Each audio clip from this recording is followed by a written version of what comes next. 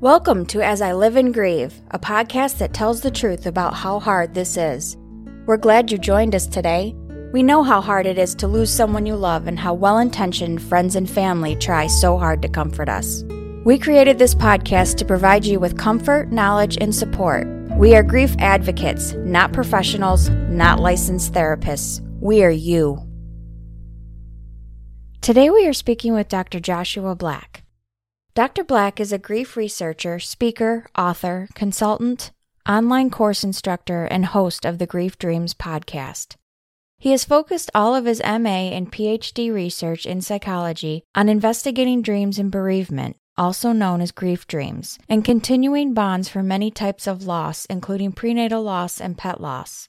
Most of his academic research and publications have specifically been on dreams of the deceased. Dr. Black is considered one of the world's leading academic experts in grief dreams. Due to the lack of academic research in this field, Dr. Black has focused his efforts on raising awareness on grief dreams through doing talks, interviews, and developing an online grief dreams course. Additionally, he developed a grief dreams website, www.griefdreams.ca, and runs several social media accounts on Facebook, Twitter, Instagram, and Clubhouse. You can follow him by searching for @GriefDreams.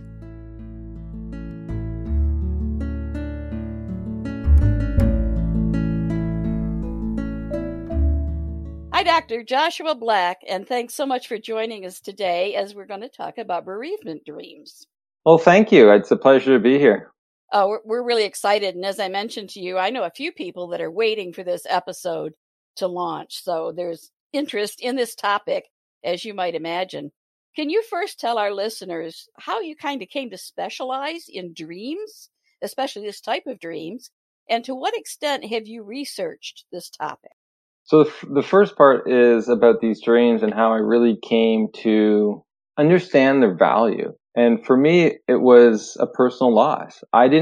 Even though there were these dreams out in pop culture, I didn't really know about them. I wasn't conscious of them in those areas. And so for me, it's like my dad's death was a thing that this allowed me to even value and understand a little bit what people go through after loss. And at that time, honestly, I didn't really care. I didn't get it, and I feel bad for all those people who had losses prior to my own loss because I regret the way I behaved and I felt like I could have done a much better job. Yeah. So for me, I was in undergrad and I was trying to be an elementary school teacher. That was my dream job, or my dad really put that in my head as a kid. And I tended to go that way. And I did a lot of volunteer work with kids and got really good grades. And so that was my focus. And then in my fourth year of the undergrad, my dad died. And I can't really explain what I went through because it was such a weird feeling. It was the first time I felt, I guess what you call it, grief. Mm-hmm. And just like the thoughts that went through my head. I remember when I first got the phone call from my aunt, I thought we were supposed to meet 2 days prior. And he just never showed up. So I just thought he forgot. Oh. He sometimes got headaches and he needed to sort of take the day off. And so I just thought, he's just, he wasn't feeling well and we'll connect whenever he can. But then when I got the phone call that he died, it completely shook me because I didn't think that was a possibility. It never crossed my mind. And the amount of emotion that came was new and scary in a way. I just kept crying. I've never cried that much before in my entire life. And I didn't know what to make of it, how to stop it. What do you do? And so you just for me, it was just, I didn't know, but it kept coming out. And then the thoughts with that on I wanted to drop out of school. I remember to go to Israel because that was a trip he wanted to take me. That was our next trip together. Right. And, so you make all these irrational decisions. I'm glad I had a partner at that time to sort of told me to settle down and to just allow the grief to work through and to go back to school and to Good advice. Not drop out. Yeah. So it's always great to have that around you. And so after he died, I cried for about 3 days. I was processing those emotions. I did a eulogy. And then the next day after that, I went back to school. And what was interesting is I didn't cry a tear after that. It just sort of went away. But what also happened was the world turned gray. So all the color was gone and I wasn't feeling happy or sad. I was just in this world. And I went back to work, went back to school, continued to get good grades. But it wasn't until 3 months later I had this dream, and I wasn't asking for it. It just happened. And it completely changed me. I still sit here today not understanding what happened, but I can tell you the impact was immense. And so the dream was very straightforward and simple. I was on my bed and I see my father in my bedroom at the end of the room. And he was looking through some of my stuff and he looked healthy. Like he looked so at peace, best way to put it, so light. And I have to sort of why I say it's important was because he had a hard time regulating his emotions in life. He had a lot of trauma. He used alcohol a lot to numb his pain. So he had this heaviness to him always in life, and he carried that with him. And so when I saw him, it was different. So it wasn't a memory of him. This was like something else was going on for it to make him light and I guess just happy. And so I walked up to him, like really excited to see him. And I said, I'm going to miss you, acknowledging the loss. And I said that I loved him, and we hugged, and I woke up. And it was such a beautiful experience for me in the dream. And then when I woke up, I felt something changed. And I still to this day don't know exactly what that was or how it came to be. But I felt happiness. I could feel my sadness again. And like it changed. It changed me in many ways. And, looking back after doing all the research and stuff, I see that, one of the blocks for me was I wasn't able to say goodbye. And so that definitely allowed that to occur. But also the thing I never would have thought of was to express my love and how important that is. And for like, he never said it to me in the longest time, and I haven't said it to him. So it's just like that thing we just did as guys in our culture. But looking back and seeing other people's dreams moving forward, there seems to be a lot of importance for us to voice our love to others. Right. And that gave me a chance to do that. And so I'm not sure if it was that, it's probably that, but there's also, I felt such a peace in that moment and so much love in that moment, that experience. Like I'm thinking that probably also helped with how I felt when I woke up, because moments of peace and love can really change us in many different ways.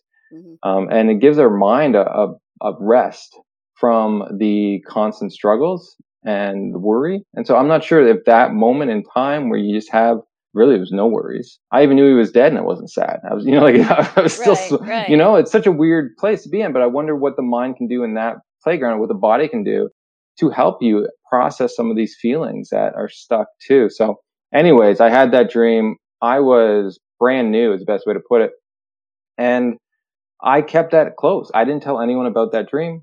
Not that I can remember anyways.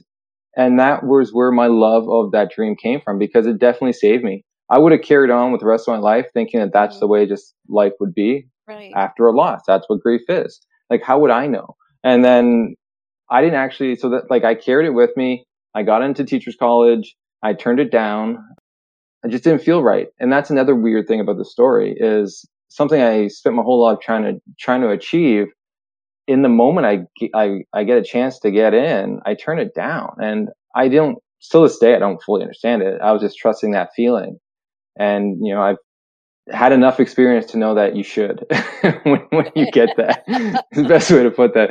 And so I turned it down and I didn't know what I was going to do. And, I had a psych degree at that time, a BA.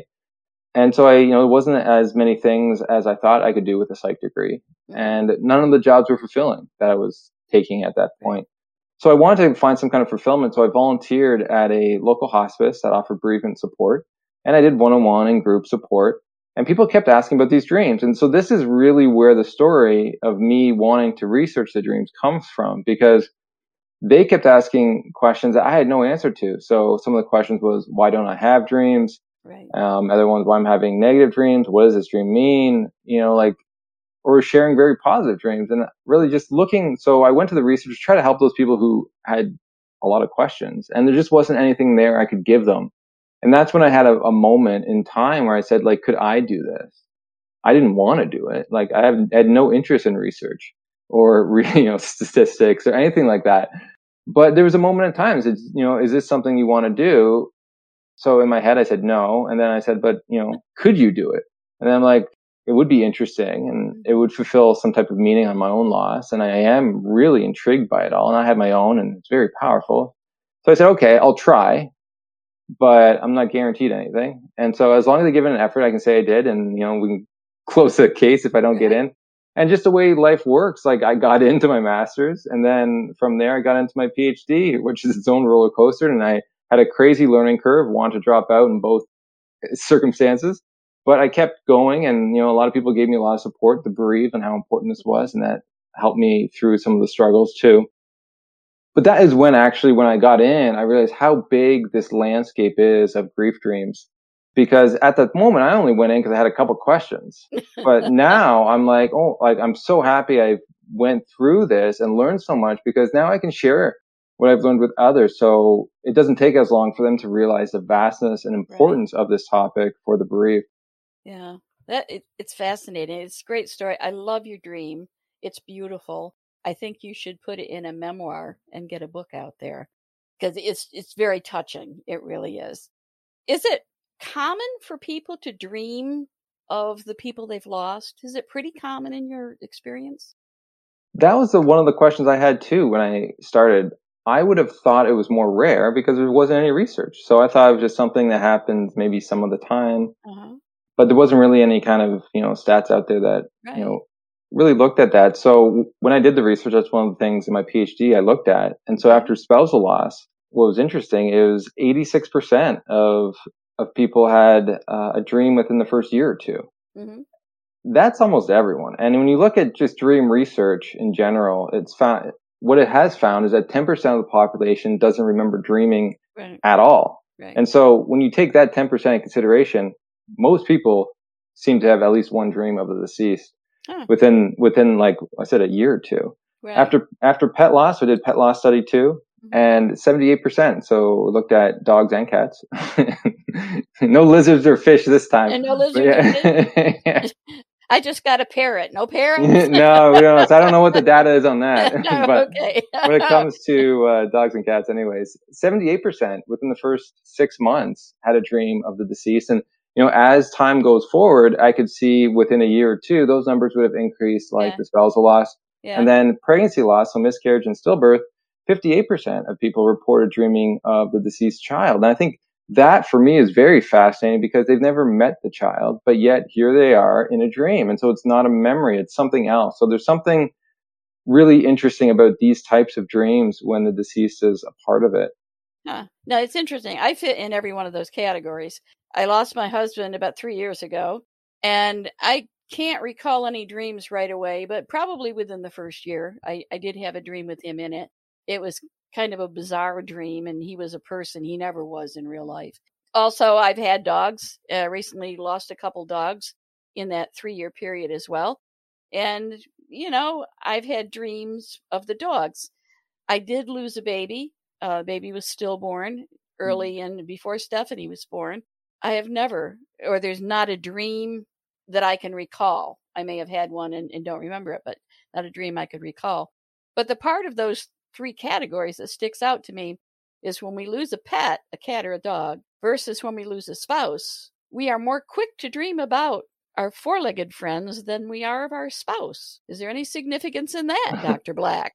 Well, I don't know how true that is, but because some people may dream of the partner quicker, right? And I think there's a lot of research that needs to be done to try to understand when people get those dreams, and is it based on like the timing? How important is that timing? Right. And also, I can see if someone said, like, I can see like with maybe a child or someone like a friend, when you're not together all the time, maybe it takes a little longer. But when someone that's supposed to be right in front of you isn't, I can see that happening maybe quicker. Yeah. But at the end of the day, like the numbers are still pretty fascinating on how much. But exactly when they come, like if one relationship has a frequency earlier on than others, I don't think so. I haven't seen that, and no one's really ever reported that. So it's interesting if it happens to, say, like, because you've had multiple losses, you could see that.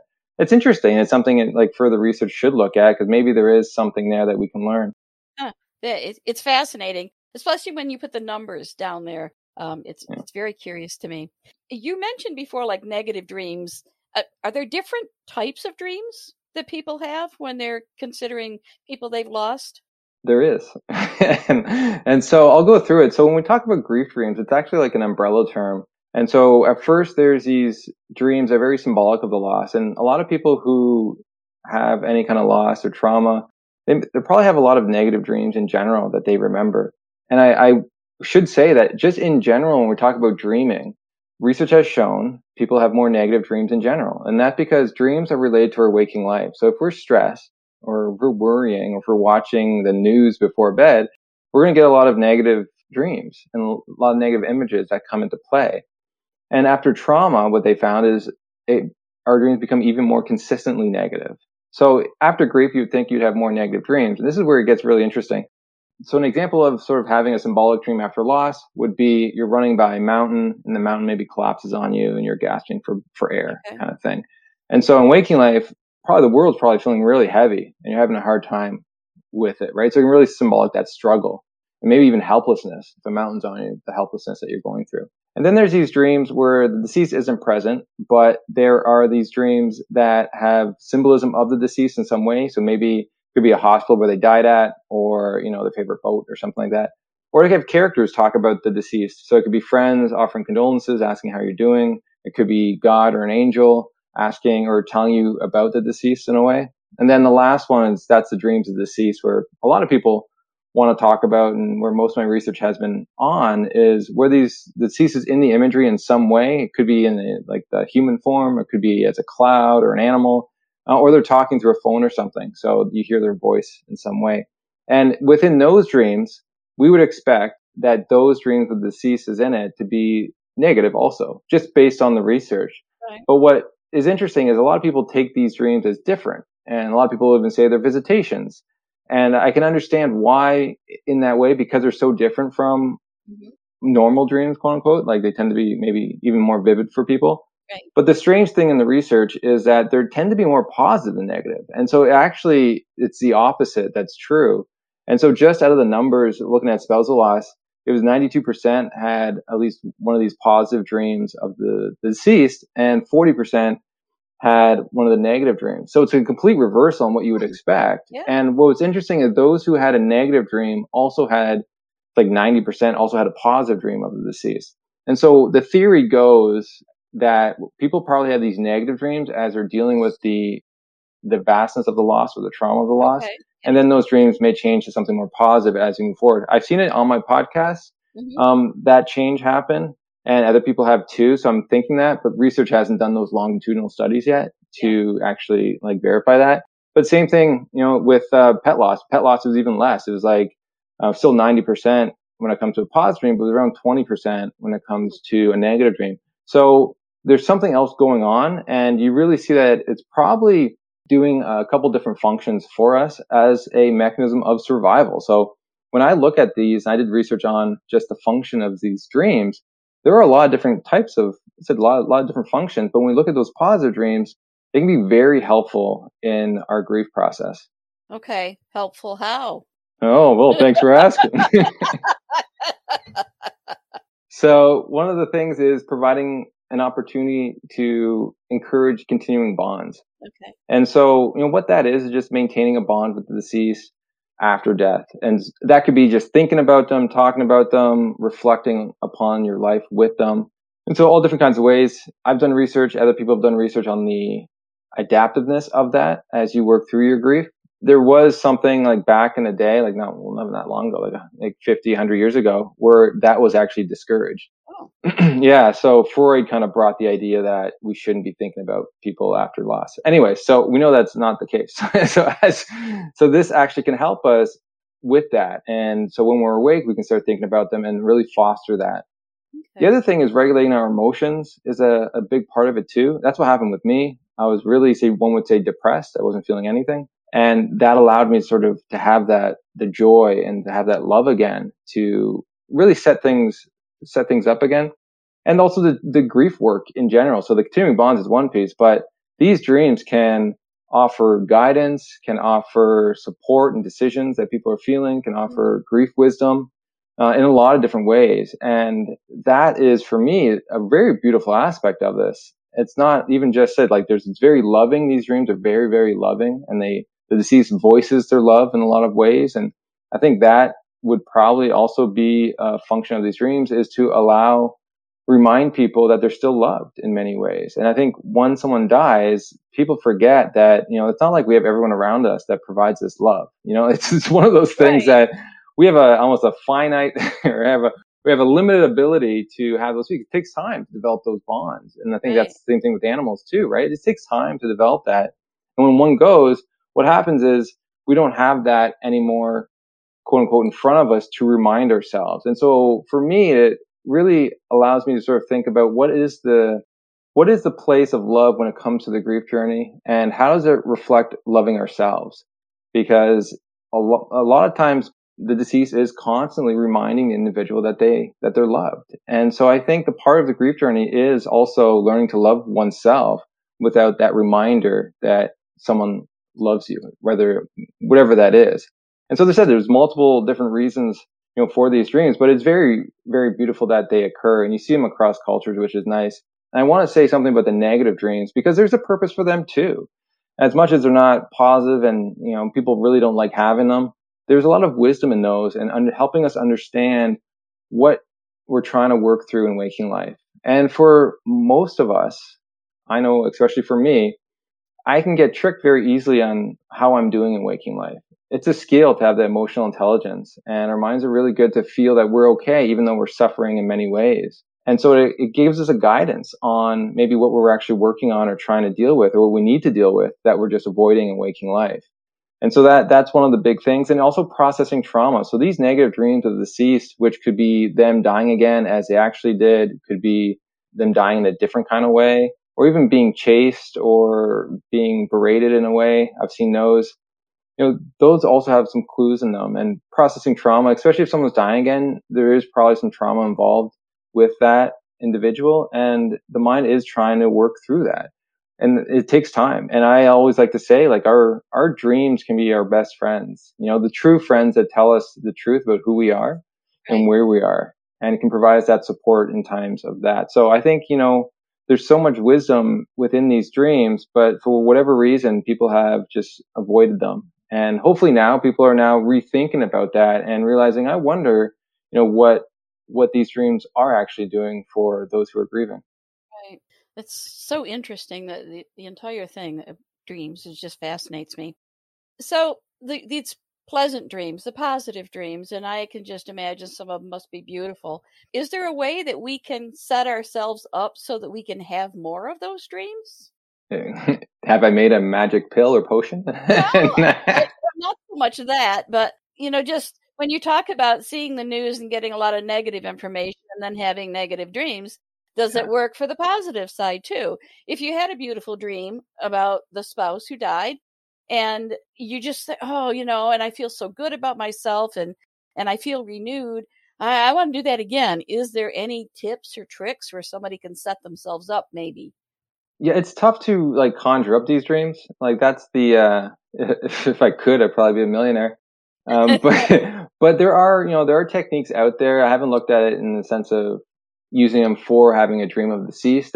Those dreams seem to be very special and they come when they come. It's very difficult to know, sort of to have them even again if you even had one to begin with. But what you can do is dream incubation has been a thing across time, and to think about a dream and to really focus on a dream you want to have that would be loving and positive could influence your mind to remember one of those types of dreams. And so that's always a way to go. I know some people said they prayed for, I think it's very similar. They prayed for one, but really what they're doing is they're trying to conjure up one of these dreams, and it's happened, but it doesn't happen all the time. And it's very mysterious on when they come and when you remember them too. Because my theory is that we're probably dreaming of them more than we're actually remembering them. And I have research to back that up. Yeah, interesting. We always like to consider children in our podcast as well. And occasionally, children can have dreams that for them are quite troubling or even frightening. And if it includes someone who has died recently, I imagine parents may very well struggle to know how to handle that with their children. Do you have any, like, maybe guidance, just basic guidance for parents that might be dealing with that? Yeah, and I think that's lovely that you brought them in because a lot of people forget about children in the grieving process. And there has been one study that looked at the dreaming frequency of children after parental loss. And what they found was 55% of children had a dream of their deceased parent, which is huge, right? Like, that's like almost half of every child that's grieving is maybe dreaming of the deceased. And so what are we doing with that? And it said like they have positive and negative themes also, and their understanding of dreams could be much different, or there's especially the more little ones, because they're still trying to understand what death is, and that can be very confusing for them. But yeah, so like how you work with children in their nightmares or dreams, it would be the same way you'd work with adults. And the biggest thing is to educate them on dreams that, they represent our waking life. And the good movie for that is Inside Out. I don't know if you guys seen that movie before. Okay, yeah. So it has a big thing about dreams, and they really showcase how it reflects our waking life in many ways.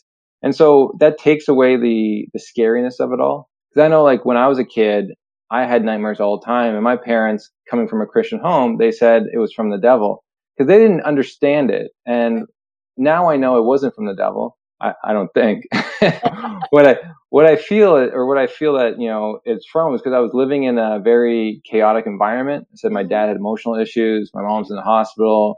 My dad also had drinking issues. And also at school, I was getting bullied and stuff. And so both environments I was spending most of my day in were troublesome for me. And so my mind was trying to sort of work through that. And I can see that now. But it was nice if because that would have been a much better approach, because I devalue dreams and I didn't want to remember dreams because of that. So it's just understanding that teaching that these dreams are coming from our trying to process our emotions.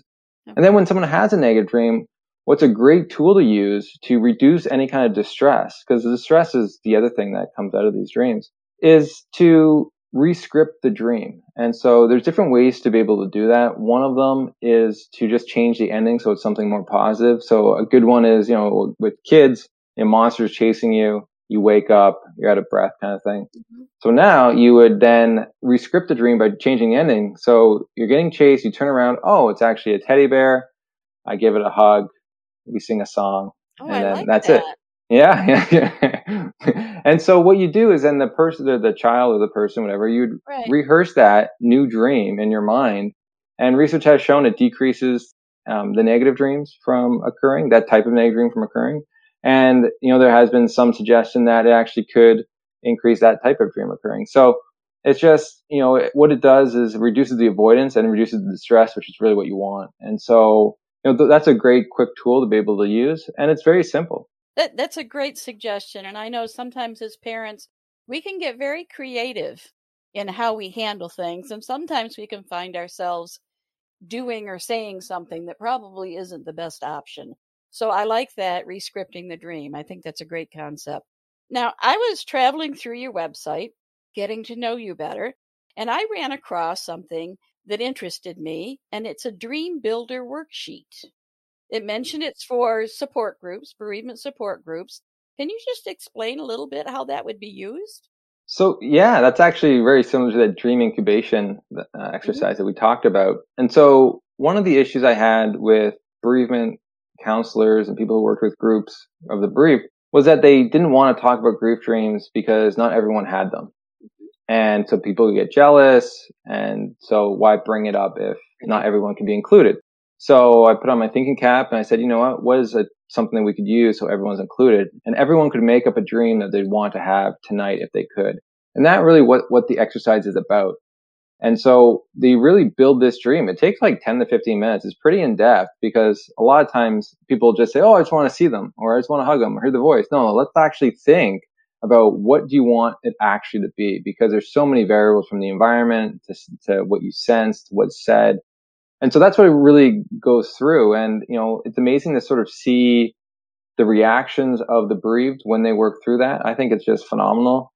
And it's just another way to increase the conversation on that, because, in a support group, once people build the dream, you can ask about it. There's so many times I've learned stuff about people just because of that I wouldn't have known prior. And I always ask a similar question at the end of my podcast. And sometimes I'm like so shocked that, we got something so new from after like almost an hour conversation that I never was even touched on, but yet it was so important to the individual. like, the environment where they were, even like the hat they had on and how meaningful that was to the person. So that's really what that came from. But yeah, you can do it one-on-one. You can do it with yourself or with your kids. It's just one of those tools that it's interesting to see what people want to dream about, because it's going to be different from you to your loved ones. Sure. I think it's a great tool. It will help people remember some fine details too. I think that I was curious about it. That's a great description of it, and I can see how it would be a useful tool. Well, sadly, our time is running down. It always does, especially when we get on a topic that I just love and I want more and more and more. So before we sign off, I want to offer you a chance to tell our listeners what they will find if they visit your website, what services you offer, and please tell them also about your podcast. I will. And before, I should actually, because you didn't ask this question, I'm going to answer it because it's very important for people. It's one of the reasons why I went back to school. And it's, why do some people have dreams and other people don't of the deceased? Okay. And so I replicated the research with that, because some people will have these dreams, and if they're a little jealous, or if they're spiritual, they may say that the deceased may not have crossed over, or that they're mad at them because they had to like do something or sell the car, or maybe the afterlife, they just forget about them. So they complicate their grief through that. And so I wanted to give them a scientific explanation that maybe it's something else. And so after doing the research and looking at a ton of different variables, what was found was that dream recall frequency was the most important factor of remembering one of these types of dreams. And so what it's saying for people is that the more dreams you remember in general, the more likely you're going to remember one of these types of dreams. And so this is why I sort of suggest that we're probably dreaming of the deceased more than we're actually remembering it, because of that data. And so when I ask people now, if they haven't had a dream, and they come up to me and say, I want a dream, I say, how often do you remember your dreams? And most people will say not very often. So it just connects the dots, and you can see this weight come off people, because now they're not putting that pressure on themselves. Right. And so that allows them then, and there are ways to increase your dream recall if you remember your dreams. And I think our culture is really bad at promoting the value of dreams. And so people, why would the mind remember something that someone doesn't think is valuable? Right. And that's sort of the big question there. And so what you do is, to increase your recall, what's going to happen is you just value your dreams. Either listening to the podcast, is listening to this may spark some interest. Keeping a dream diary is pretty important too. Okay. And all that is, you're telling yourself that you want to remember these dreams. And the mind's really good when you give it some type of direction on what to do. I'll help you with that. And you'll sort of see, and I will sort of put a caveat out there, because you're grieving and just because you're living in the pandemic, you're probably going to have more negative dreams in general. And just to be aware of that, and just understand that those are tools to help us understand, what we're processing and in waking life. That's great information. It really is. Thank you for that. All right, so now I'll go on to the ending. All right, now it's your turn. So people can find more about the topic at griefdreams.ca. There's a lot of information on there, from common questions I have. If people have issues with trying to understand dreams, I provide one-on-one Grief Dreams consultation. So that's on there. Also, if people want to learn more about the topic in general, if you're working with the bereaved or you just have an interest in education, there's an online course on there. It's basically a training program. It's 9.5 hours. And then there's also an additional add-on, if you want, for one-on-one additional training with me. So that's like a great way for people all around the world to be able to learn more about this stuff. And then, if people want to follow the Grief Dreams podcast, we always have people on that have had a dream. And so they talk about their life, loss, and then the dreams that have been meaningful in them.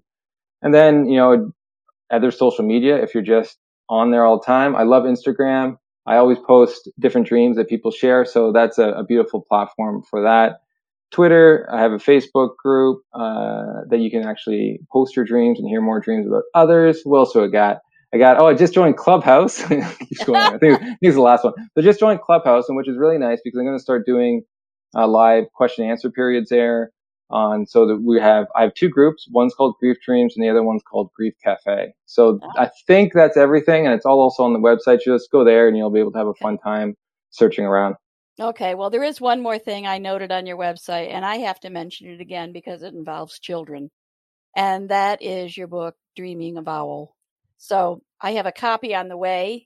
We recently hosted another guest who did an excellent book about remembering and looking for signs of our departed. So I think Dreaming of Owl has also become a favorite of mine as well. I love the interesting and creative ways to interact with children regarding grief. And I think it's so, so important as we go forward. Me too. It's I'm glad you're gonna read it. Yeah, it's only available digitally right now. Yeah, but hopefully, like as we move forward, that can turn to a hardcover book. Yeah. Well, there's actually 2 books, right? One is Remembering Owl, and the other is Dreaming of Owl. It's a series. So I hope I've piqued some curiosity out there among our listeners. Dr. Black, thank you so much today for joining us. I find my mind racing now with this whole concept of grief dreams and everything. So I'm going to do a little bit more research and everything, and who knows where it goes. At some point, we'd love to have you back again, but let's see how our schedules go and, where life takes us all. So to our listeners, thanks so much for tuning in, and we'll catch you again next week as we continue to live and grieve. Thank you so much for listening with us today. Do you have a topic that you'd like us to cover, or do you have a question from one of our episodes? Please email us at info@asiliveandgrieve.com and let us know. We hope you will find a moment to leave a review, send an email, and share with others. Join us next time as we continue to live and grieve together.